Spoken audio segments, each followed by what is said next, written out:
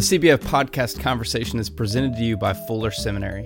Fuller Seminary's MA in Theology and Ministry offers a practice-focused theological education. Learn from Fuller's seasoned scholar practitioners with online classes and apply what you're learning to your own context. Whatever your ministry goals, Fuller Seminary's MA in Theology and Ministry will help you take the next step in your vocation. For more information, visit fuller.edu/MATM degree. That's fuller.edu/MATM degree.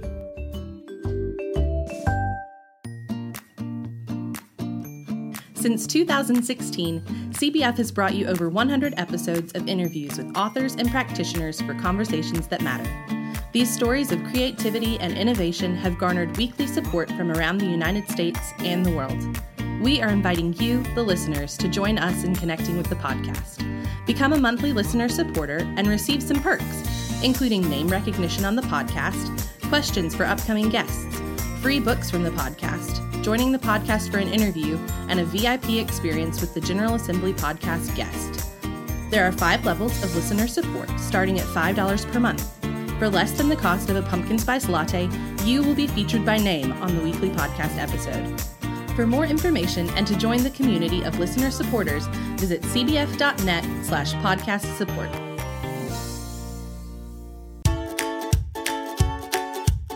This is the Cooperative Baptist Fellowship's Conversations. We are bringing you stories from across the fellowship through interviews with people doing groundbreaking work in renewing God's world. Ideas, stories, and innovation from ministers, authors, and practitioners from across the fellowship and beyond. This is Andy Hale. 2020 is off to a great start for the CBF podcast with guests like Father Thomas Reese, Soong Cheng Ra, and Casey Van Norman. We also have a lot of exciting episodes ahead, including interviews with Eugene Cho, Sarah Bessie, and our week in DC at Advocacy in Action. Don't forget that you can be a part of supporting the podcast while receiving some great benefits, such as joining an interview with an upcoming guest, books from authors interviewed, and a VIP experience at this summer's General Assembly. We want to thank William Johnson and Cindy Follendor for their monthly support of the podcast. Check out how you can support at cbf.net/podcast support. And now, on to our conversation. Well, our guest for this week's CBF podcast conversation is Malcolm Foley. Malcolm is a 5th-year PhD candidate in Baylor's Department of Religion, studying history of Christianity. Malcolm also serves as the Director of Discipleship at Mosaic Church of Waco. Malcolm, thank you for joining the conversation. Oh, I'm glad to be here. Now, before we get into your doctoral work, let's get to know you a little better. Tell us about the man behind the deep investigation and research. So I grew up in Maryland. Grew up in the church, and when I went to undergrad, I'm still trying to find this email, but I told the admissions folks when I was applying for undergrad institutions that I wanted to do a degree in religion, and then do an MDiv, and then do a PhD. And it turns out that that's exactly what I ended up doing. So did my undergrad at WashU in St. Louis. Did work in religious studies and finance with a classics minor. Then did my MDiv at Yale, and then came to Baylor for the PhD. So it's been essentially all school for my entire life.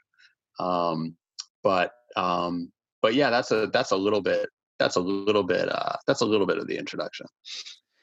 Yeah, I mean, that's a pretty strong prediction of the landscape of your early career and where all this is going. Any predictions you need to make on my life that I need to know about? I mean, if you're going to be that accurate on all that, I guess more importantly is where you want to go and you go there.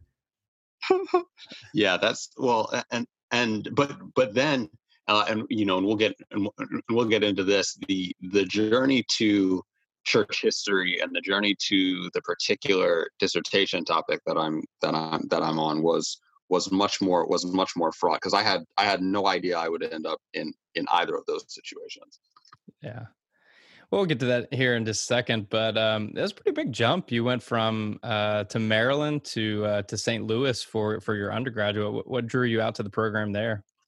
Yeah, initially it was really, my dad was looking after I took the after I took my standardized tests and got almost perfects on the SAT and ACT. My dad was like, Malcolm, we're not paying for college, and so he looked for places that had good merit scholarship programs, and so WashU jumped to the top of his list that way. And then after I went to visit, I absolutely loved it. And so that first year, I met my wife, and it was just, I mean, it was a wonderful 4 years. Did a fair amount of theater during my time there. Yeah, it was a great time. Okay, hold on. We're going to go back to that. Any plays or musicals that you need to disclose that you were in? Sure. Well, I mean, I acted all through undergrad. The height of my acting career, though, was my two shows in junior and senior year of high school, which were Pirates of Penzance, when I played the Pirate King, and then favorite role of all time was playing Gaston in Beauty and the Beast. But in undergrad, I was doing a lot of Shakespeare, because Shakespeare is my favorite. But there were a number of different shows over the course of those years. More straight plays than musicals, but did a few musicals too. I don't know, Malcolm. I kind of feel like you're skirting the specifics of the roles, and I feel like maybe you're. Are there any roles that you're trying not to disclose here on the CBF podcast? No, of course not. No. It's going to require me to. I just have to go back in my mind to remember, to remember all of them. So there's Jake Huizen in As You Like It, Peter Quince in Midsummer Night's Dream, Max in the play Anatole. Let me think. Booker T. Washington in Ragtime. Let's see. Yeah, I haven't rehashed my theater career in a long time. So well, it's good to know that although you're a historian, you're not constantly reliving the glory days of undergrad past. So, well, let's get a little bit of your work. As you said before, you had kind of distinct track in the sense of studying religion at Washington University, a master's at Yale Divinity School with a focus on early and medieval church. And now you're working on a PhD in church history at Baylor. So, there's a lot of different applications of the field of religious studies. So why church history for you? Yeah, well, I mean, for me, my intention was actually always to do historical theology. And when I applied to PhD programs, I only applied to theology departments. And I applied to do work on Calvin and the early church fathers. And it was actually when I applied to Baylor, I interviewed with theology, but one of the church history professors, David Whitford, when he saw my application, he essentially thought, well, if theology doesn't take him, we want him in church in the history of Christianity. And so that's how I initially got into it. And then over the course of the years of the PhD, I essentially found, I developed my craft as a historian when I had spent, all of those years thinking, oh, I'm just going to do theology. I'm going to do historical theology. And actually I've found that this is kind of where I was meant to be. And so it started with just me wanting to do the history of particularly the Reformed tradition and questions of Christology and those kinds of things. But when I was I believe this was my first year, took a class on American Christianity after the Civil War, and during the time when we were discussing the fundamentalist modernist controversy, the question kept nagging me of what the church was saying about the lynching of Black people that was going on throughout the South, and the more I read on it, the the I saw very, very little focused on that particular question. And so I started to ask the question, well, why is that the case? I found that there was the assumption from some that that it was just a period of silence. I read that and immediately didn't believe that. I don't think that it's possible to go through that kind of level of brutality and for there to just be nothing said. And when I kind of dug into the sources and stuff like that, I was like, wait a minute, there's actually a fair amount here that hasn't been brought to light. And so that's what then after going through that, I talked to Dr. Doug Weaver about all of this, and essentially came to the conclusion I need to switch up. I need to switch up my research and focus on that question.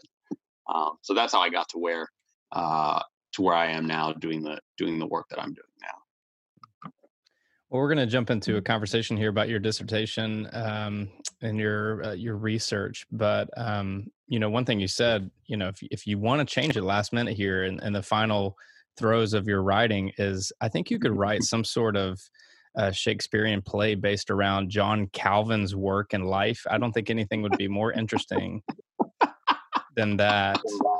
I had one church history and systematic theology professor that was obsessed with Calvin, and I think that bred within me just an inherent distrust and disliking of John Calvin. But as you were talking about Shakespearean theater, I was like, could anything be more boring than a Shakespearean play about John Calvin? Hey, I mean, both of those interests came to a head when I was between my junior and senior year of college.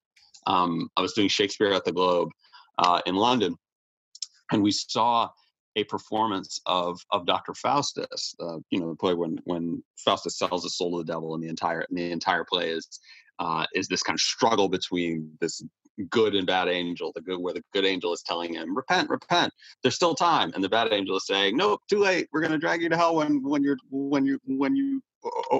die, so just live it up now.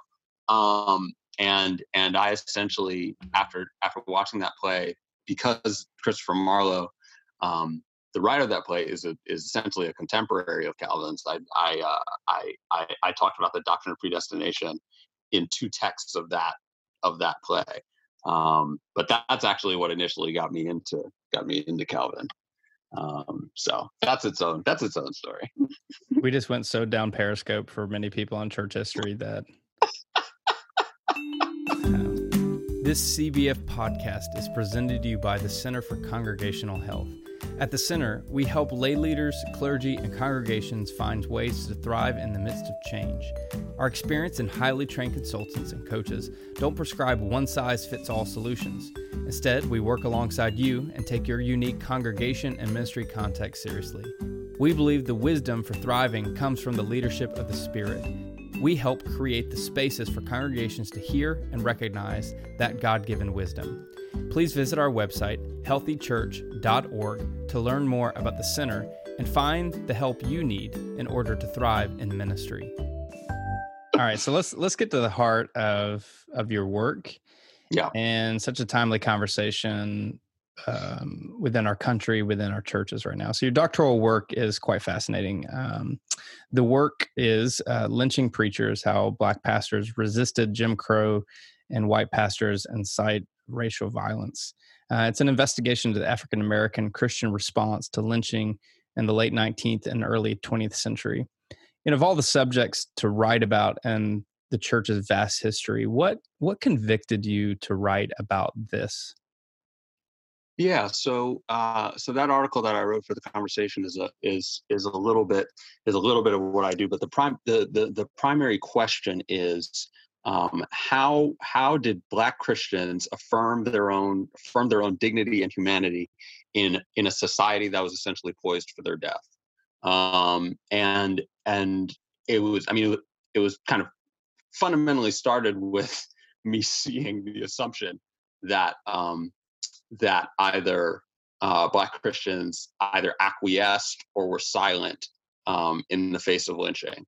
And when I read some historians making those claims, as I said before, I just flat out didn't believe it, because the struggle for civil rights has been a constant struggle since the time of slavery. And so I expect every single period of that history to have significant pockets of resistance, and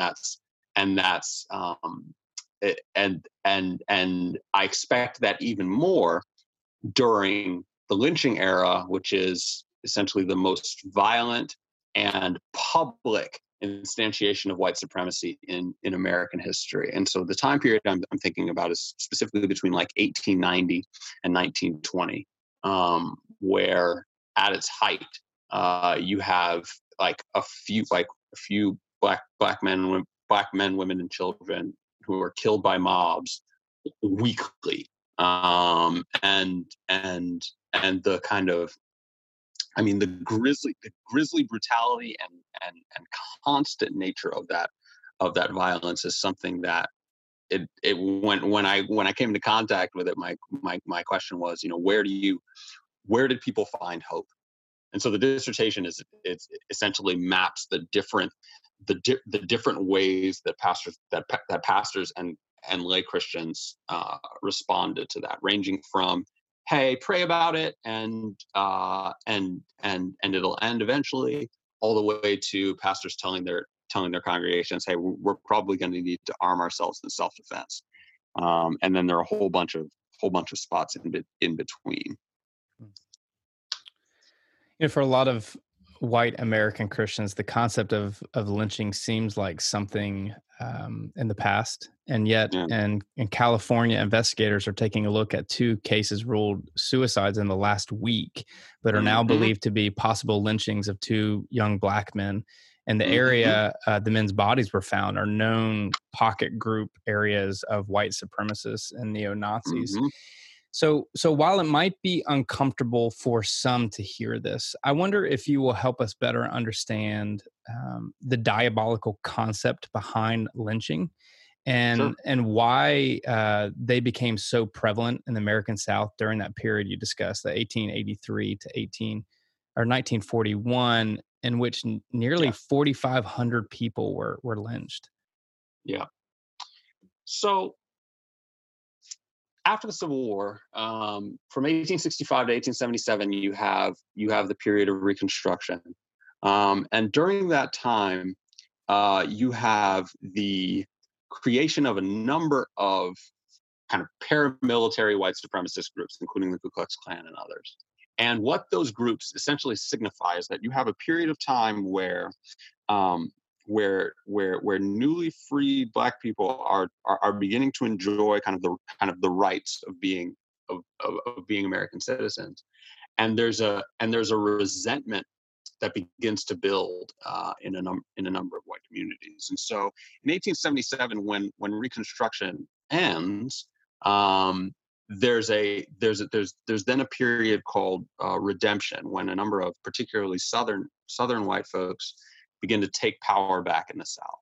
And one of the ways in which they take power back is through the use of racist violence.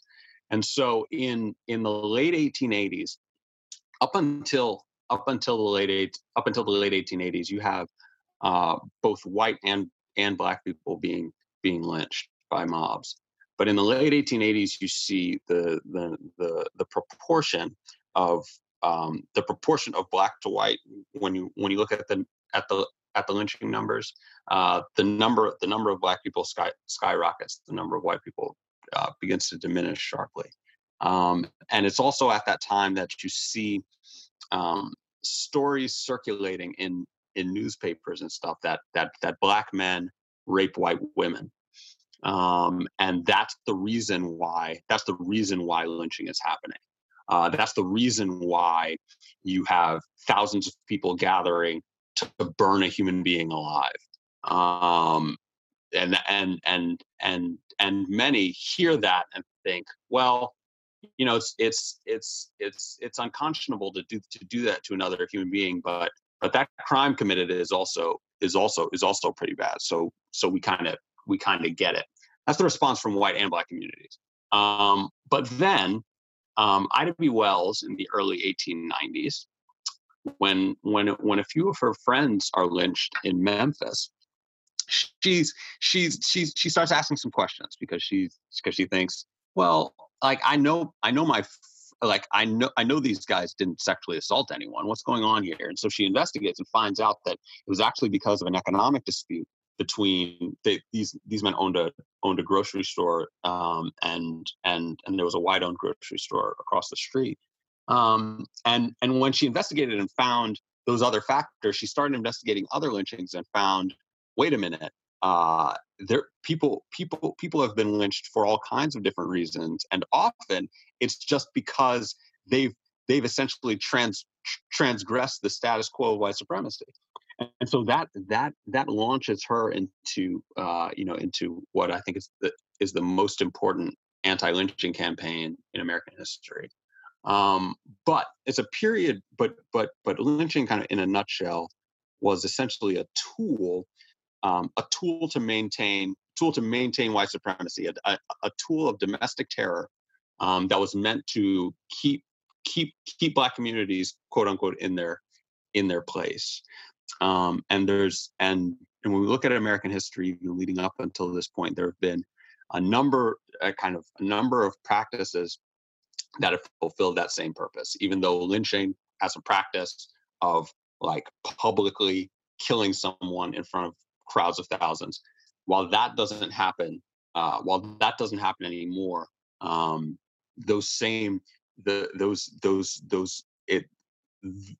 those purposes are still fulfilled by police violence, by mass incarceration. There are a number of ways in which that job is still done, unfortunately. As I was reading into some of your work, one of the quotes I pulled out was, "Some white pastors decried racial terror too, but others used the pulpit to instigate violence." And you even cited an example of a pastor in Delaware gathering a crowd of thousands of people to sway the jury to lynch a Black man that was on trial for rape and murder. So walk us through the complicity of the white church in this era of racism and violence. Specifically, sure. Let me kind of clarify what I mean. I don't mean to say that there is not an era of racism and violence today, propagated through the white church, but specifically, kind of in this specific era that you're writing and researching. Yeah, no, of course. So there's an insistence, and this is actually a consistent thing, is that there's an insistence on not listening to their Black brothers and sisters in Christ. When you look at the way that, and this is particularly white Southern churches, when you look at the way that they generally approached lynching, they focused on its lawlessness rather than on its kind of diminishment of human life. And so the impression that you then get is that, hey, the issue with this is that, it's an affront to order, as opposed to like human lives are what's at stake. And so you have churches that are deeply invested in essentially the maintenance of white dominance. People see the church as a place where those things are affirmed, and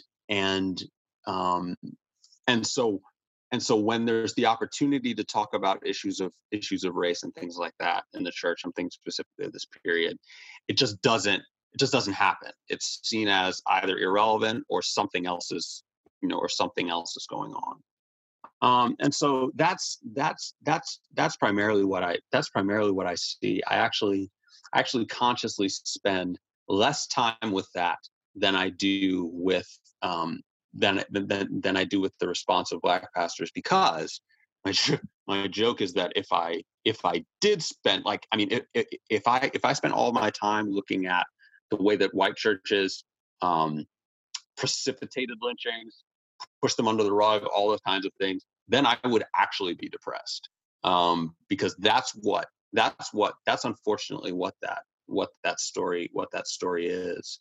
It's a lynching happening in the town that this church is, and then the pastor getting up the following Sunday and preaching that saloons are really bad and people should stop drinking. Like that's what complicity looks like in those contexts. It was this happening in your immediate vicinity, and you essentially deliberately choosing not to talk about it. Yeah. Beyond the issue of race within the white church and its inability oftentimes to see racism, I think the kind of modern day equivalent is those that advocate for the rights of pro-life. And I'm not saying I'm for or against any of that, but it's pro-life to the extent of focusing specifically on abortion, to the neglect of things like, supporting the defunding of proper medical insurance and care for people who are in need within the country, or not really caring about the products you buy and where they come from and who is suffering as a result of you getting a cheap product. It's that same similar mentality of let's focus on this thing so that we really don't have to focus on this horrific thing that's happening within our community. So I wonder, do you see a different tone but similar tendencies among the white church today? And if so, can you help our listeners better understand that? I'm encouraged by what I've seen in the last few weeks, in the sense that more people are realizing what we Black Christians have known for the entirety of American history. More people are beginning to open their eyes to it. I've kind of publicly called the lynching of George Floyd, the lynching of Breonna Taylor, and the lynching of Ahmaud Arbery, paired in the way that they have been in the last few weeks, have shocked, and on top of the fact that we're also in the middle of a global pandemic.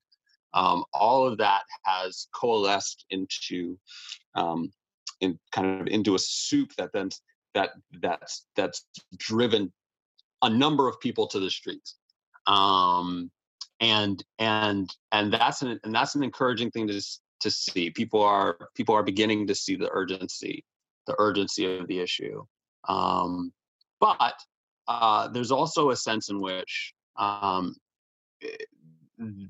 there ought to be more listening before you jump straight into action. This is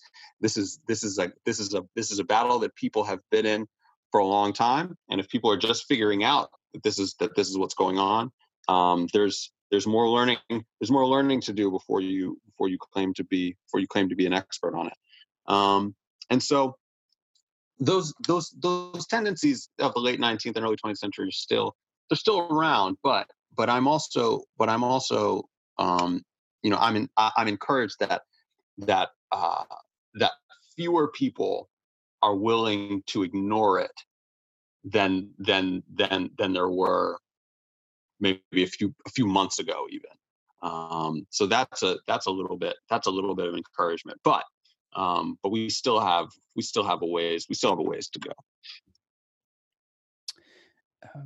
One of the fascinating and unfortunate facts your investigation has highlighted is that the white community tended not to lynch the more affluent and publicly recognized Black citizens of the community, but disproportionately targeted low status Black people, in your words, individuals a society would not protect. Mahatma Gandhi is credited famously in saying the true measure of any society can be found in how it treats the most vulnerable members. Give us the hard and honest truths about who is disproportionately targeted in our society today, And wonder if you would give us the tools to see this at work within our own communities. Yeah. So it's important. This goes back to the pro-life point. The a pro-life ethic extends beyond just being quote unquote pro-birth. The idea is, I mean, Christ commands us to love the Lord our God with all our heart, soul, mind, and strength, and to love our neighbor as ourselves. And when we consider who is our neighbor, as our spheres of influence expand because of technology and all these things, so also our view of our neighbor expands as well. And so so when I think of who I'm commanded to love, that is essentially every human being that I come into contact with. And when we look at kind of who is most at risk, I think of racial and ethnic minorities. I think of sexual minorities. I think of I think of people whose lives are deemed less valuable. And so as Christians, it's important for us to be clear that we wish to support the lives of our neighbors, which is everyone. And so we can, the way that we engage in pastoral care in each of those situations may be different, but something that we ought to all be on the same page about is that we want to support one another's lives. This is part of so as someone who's Reformed and Presbyterian, the Westminster Confession is close to my heart. And when they talk about the duties required of the Sixth Commandment is thou shalt not murder. But it's not just a commandment not to murder. It's also a commandment to actively support the lives of our neighbors. It's one of the commandments, and it's actually at the root. It ought to be at the root of our Christian ethic. I think now more than ever, many white congregations are aware of the challenges that our Black neighbors experience, and these churches want to act, but are not sure what and how to act. Yeah. So from a historical perspective, kind of taking us back to how, within the Black community and within white churches begin to help come around this this vicious violence of racism, what are some practical thoughts on what the white church should be doing right now? So one thing is practically is partner with other churches. This is we need to constantly be reminded of the fact that the body of Christ is not merely the local church. It is the local church, but it's not merely that. We are a global body, and the more we can kind of drill into our hearts that that's true through things like regularly engaging with other churches, especially across cultural lines.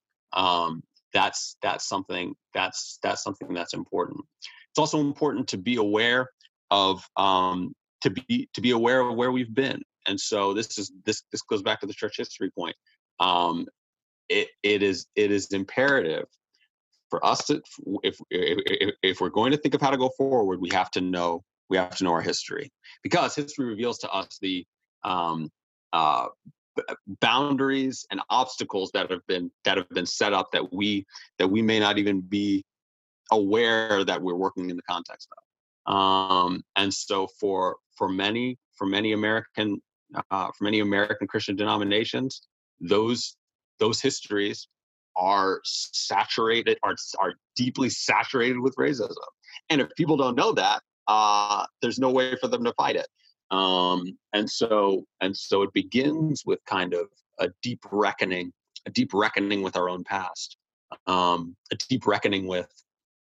So reading books, reading books like Jemar Tisby's Color of Compromise, other texts about specifically race in the American church can help us understand kind of why we're in the situation that we're in now, and also can help us think of some ways forward. And then lastly, I mean, this comes down to kind of investing in our local communities, because that's where you're going to have. I mean, that's where you'll have the most influence. That's where you'll be kind of most able to wisely, use the resources that you have. And when you think about political engagement, don't just think about kind of, well, how is this going to affect me? Think of, okay, well, how is this going to affect? How is this going to affect the poor? How will this affect the disenfranchised? How will this affect folks who don't have the same kinds of opportunities that I do? When that kind of shift of mind takes place, then we can start seeing the kind of progress that I think we all want to see. What shocked you the most in your research? One of the things that shocked me was how let me consider how I want to say this. It shocked me that I would no longer be shocked by brutality after spending so much time with it. Initially, when I first read the stories of, for example, a woman being put into a barrel and had like nails driven into the barrel, and then have this woman killed by rolling that barrel down a hill. When I first read these horrific accounts of lynching, I was just nauseated. And then I kept seeing that, and then I kept reading it over and over and over again. And there's a trauma. There's a trauma in that, and I can only imagine the trauma of particularly Black communities during that period of hearing these stories trumpeted in newspapers and things like that. But there reaches a point when you have to move beyond shock, because something that's also core to my theological commitments is that when people have opportunities to do evil to one another, to affirm their own positions of power or whatever, so what people do. It's what we do. It's part of what the sinful nature is. And so what has constantly encouraged me is that even in the face of shocking and unthinkable violence, particularly Black Christians were insistent that their hope is real.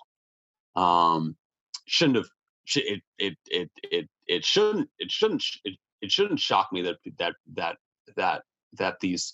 these saints persevered.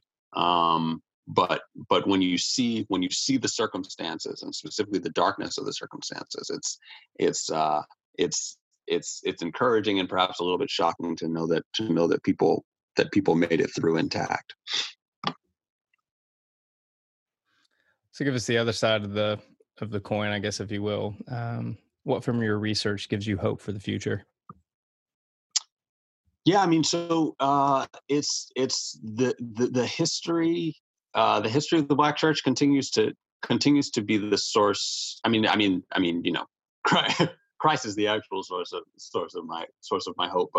But to see specifically the history of the Black Church, of a church where that is, I think, accurately kind of the persecuted church in America. To see that it's to